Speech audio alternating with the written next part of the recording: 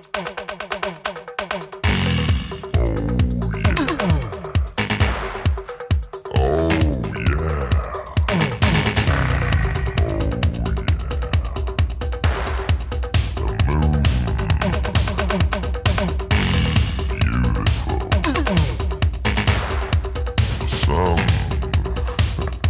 is Bill and Dave's Excellent Podcast. I'm Dave. I'm flying solo.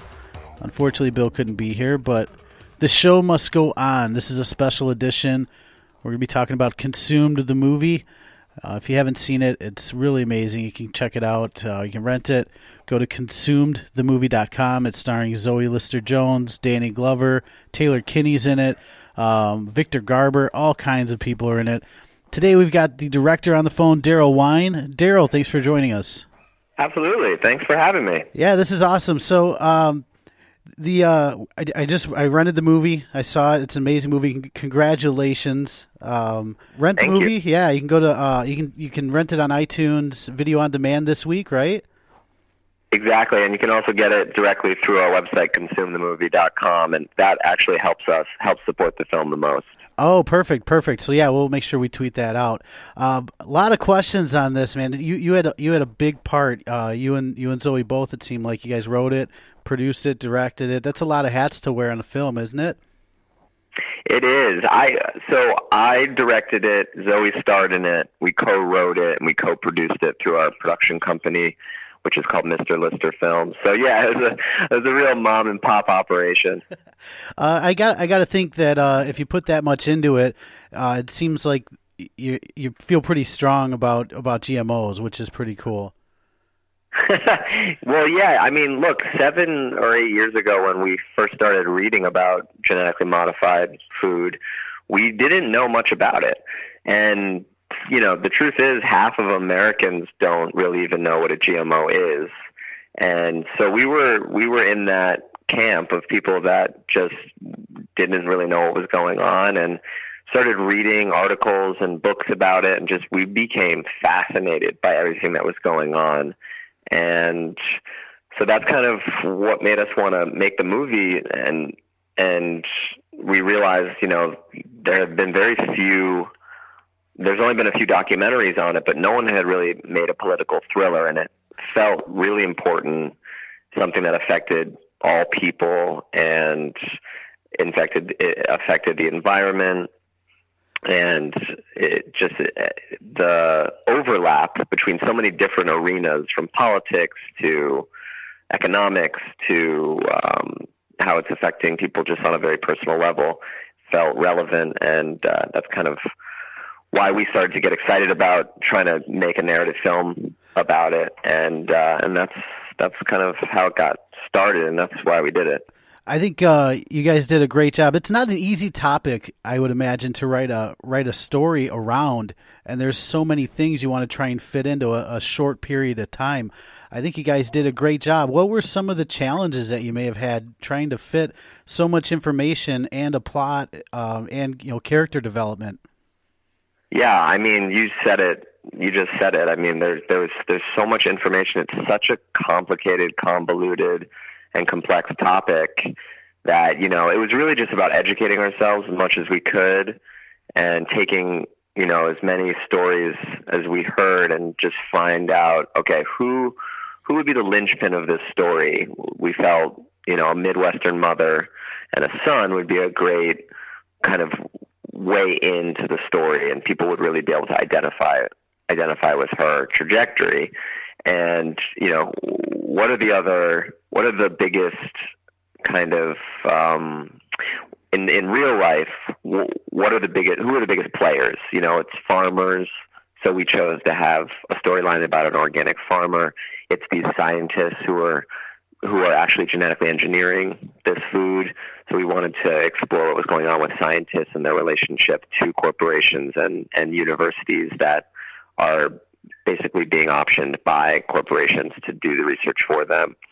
And then, you know, the actual biotech CEO, like the CEO of a big biotech corporation, you know, these guys that are trying to save the world through this food. We wanted to humanize that angle as well. and put them all together into an ensemble and try and raise a lot of questions about what's going on and get people really thinking about it. And so, synthesizing all that information was definitely a challenge because there's a lot of information, and we wanted there to be a lot of information in it because we think the information is just so fascinating.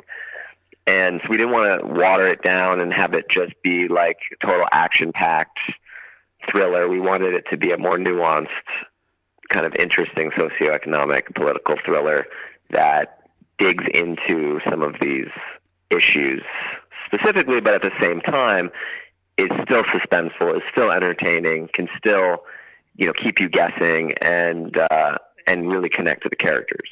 Absolutely. And getting into some of the cast members, I mean, what a great cast. I mean, Zoe is obviously, she was great in it. Then you get Danny Glover, which was, I don't know if that was somebody that you thought right away, but boy, he really was. It was good to see him. I haven't seen him in a lot lately. Taylor Kinney, Victor Garber, Anthony Edwards. I mean, the whole cast. Was it a challenge getting all these people to sign on, or was it relatively like they saw the script and they were like, yeah, I'm in? Yeah, I mean, they read the script and responded to it. It's always a challenge to get big actors onto a small independent film. Like we didn't have a big production company behind us. It was just us, and we didn't have a big studio or big producer. We were the producers, obviously. So to attract talent, all you're really going off of are your previous films and the script. And luckily, they thought the other movies that I directed, they liked those, so that was good. and this one was so different from those. They wanted to know how I was going to do it, how I was going to pull it off, and I think reading the scripts, they each, for their own reasons, recognized why it was important. And like for someone like Danny Glover, for instance, he has a very strong connection to environmentalism, and he's a big activist in his own right.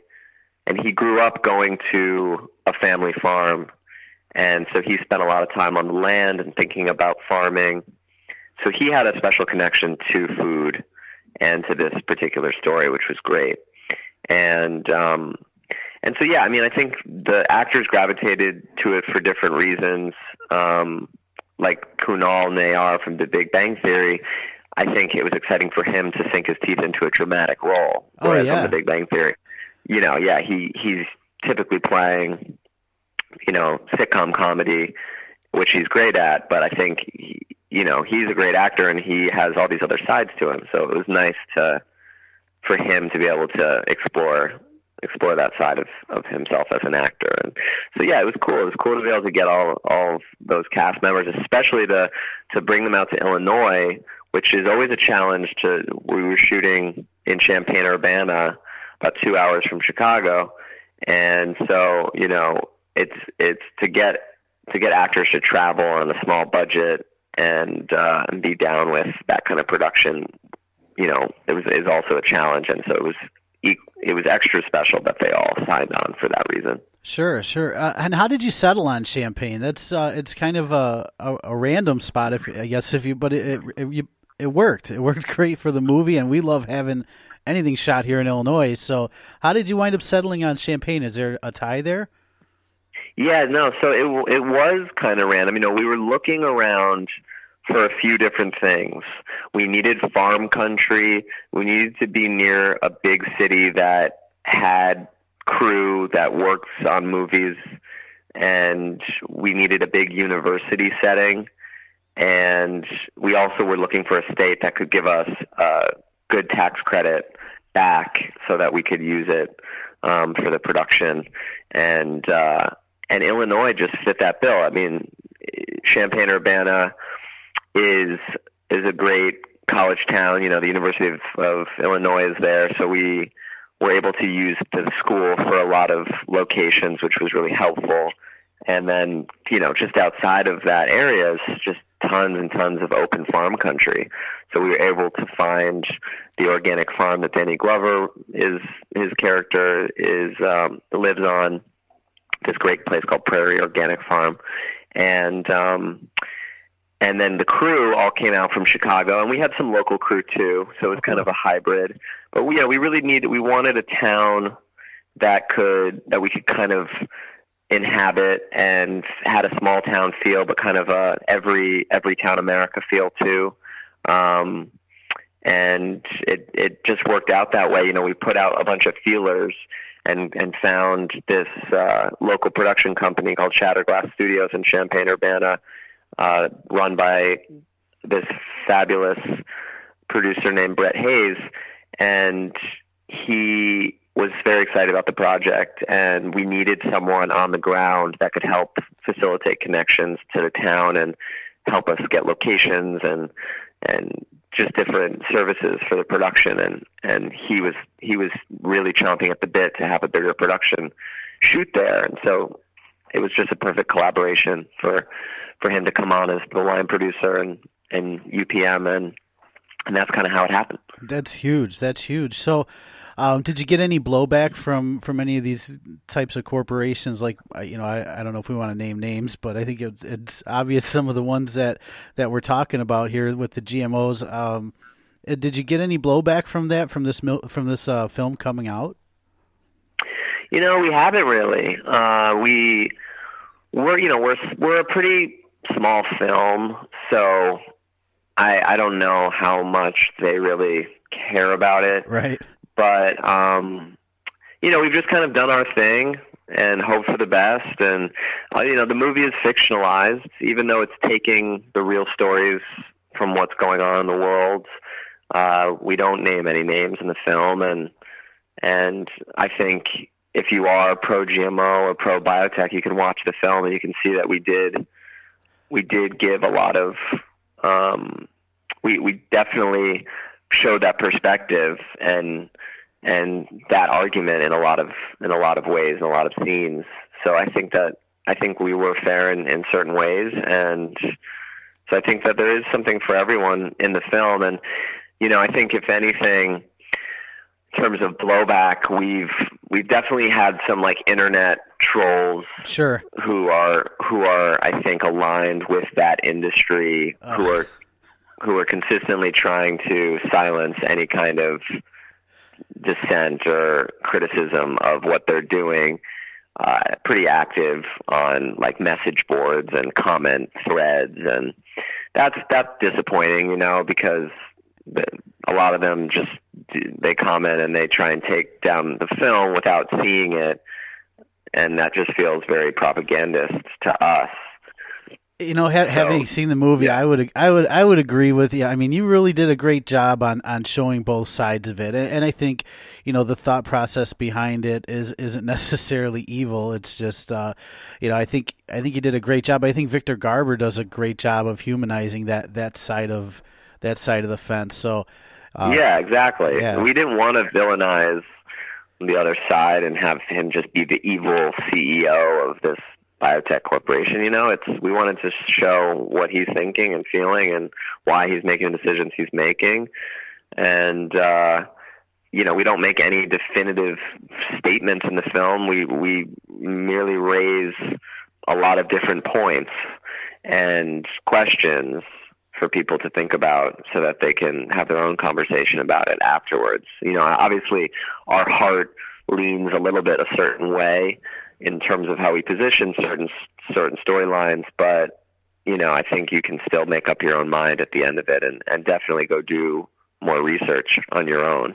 Yeah, absolutely.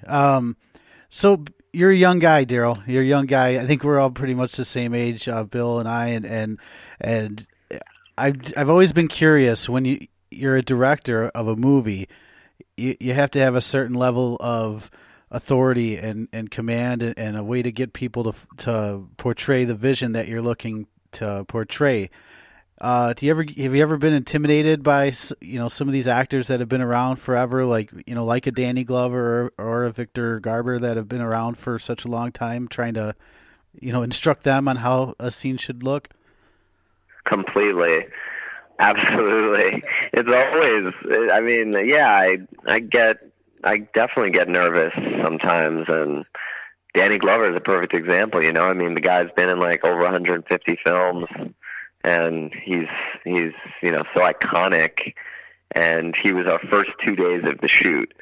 And, you know, it's like, from my perspective, I'm like thinking, you know, who am I to be able to tell Danny Glover what to do, how to act? Like, this guy knows what he's doing. Like, should I even say anything? And, you know, I think at the end of the day, actors, that is, appreciate direction and point of view, and, you know, someone who has an interesting opinion that's smart, and so I think that he recognized that I had that, and it was an interesting collaboration, you know? Like, I think in those moments you have to just be respectful and really know what you want, and how you communicate it, you know, just is, you have to be gentle and very specific. And I try and be very positive in terms of my direction as a filmmaker. And, you know, I let the actors feel like there's some room for creativity and to talk about things. You know, I still want to try and get what I've set out to get, but that doesn't mean that there's not room for an adjustment here or there. Maybe this line isn't working. I try and be very present and aware of what the actor needs, what the actor feels. And if there's a disagreement, then, you know, that's fine. I mean, there's going to be some debate here and there, and, you know, you just try and talk it out, and let them try something for me, and then just kind of hope for the best. Yeah, no, I can only imagine. Please tell me somewhere on the cutting room floor you've got Danny Glover saying "I'm too old for this shit" somewhere. You know, we didn't get it on camera, but we do have him. We did it. He did say it out loud without being prompted to, which was pretty amazing. We were shooting on the farm the second day, and I think it was like the 8th or 9th take of a certain scene, and, you know, I was definitely pushing my luck a little bit with trying to get a few extra takes, and he turned and genuinely said, I actually am getting too old for this. Like, I need to sit down. That's too funny. So it was so funny. So what's next for you? What you got, any projects that you have that you're working on in production for Mr. Lister or outside of that? Yeah, I mean, I just wrote a pilot for Amazon, so I'm just trying to get that off the ground. We'll see what happens with that, if it happens or not. So that's one thing on the TV side. And in terms of movies, I've been pretty wrapped up with trying to get Consumed out there, because it's just been like our baby, and, you know, very homegrown. So that's taken a lot of work. I'm very tired. So now I have to like hit the reset button, you know, and regain my strength and start brainstorming a new movie idea and try and, you know, get something else going. But Zoe, actually, my partner, she wrote and is going to direct her first movie that she wrote entirely on her own. In the past, we've written everything together, and so I'm going to help produce that this summer. So people should stay tuned for that. That'll be a fun LA-centric relationship comedy. Oh, very cool. Yeah, I think she was just on Fallon the other day. She was great on that. Yeah, that was cool. Yeah, she got to be on Jimmy Fallon, which is amazing. Yeah, that's pretty awesome. So, Daryl, I don't want to keep you. I know you've got a lot going on. You probably could use some rest. So I want to make sure we plug the movie again. ConsumeTheMovie.com. Go there and check it out. We'll make sure we tweet it. Daryl, if you've got anything else to plug, please let us know. I know we got MrListerFilms.squarespace.com. Yeah, I mean, people could follow us at Consume Movie on Twitter and Instagram, or me at Daryl Wine, Wein, or Zoe Lister Jones, and we'll keep you posted on updates and stuff. And yeah, I just hope people check it out. And thanks so much for having me on the podcast. I really appreciate it. All right, Daryl, I appreciate it, and good luck to you and everything else you have going. We'll be in touch. Awesome. Thanks so much. All right, have a good one. You too. Bye.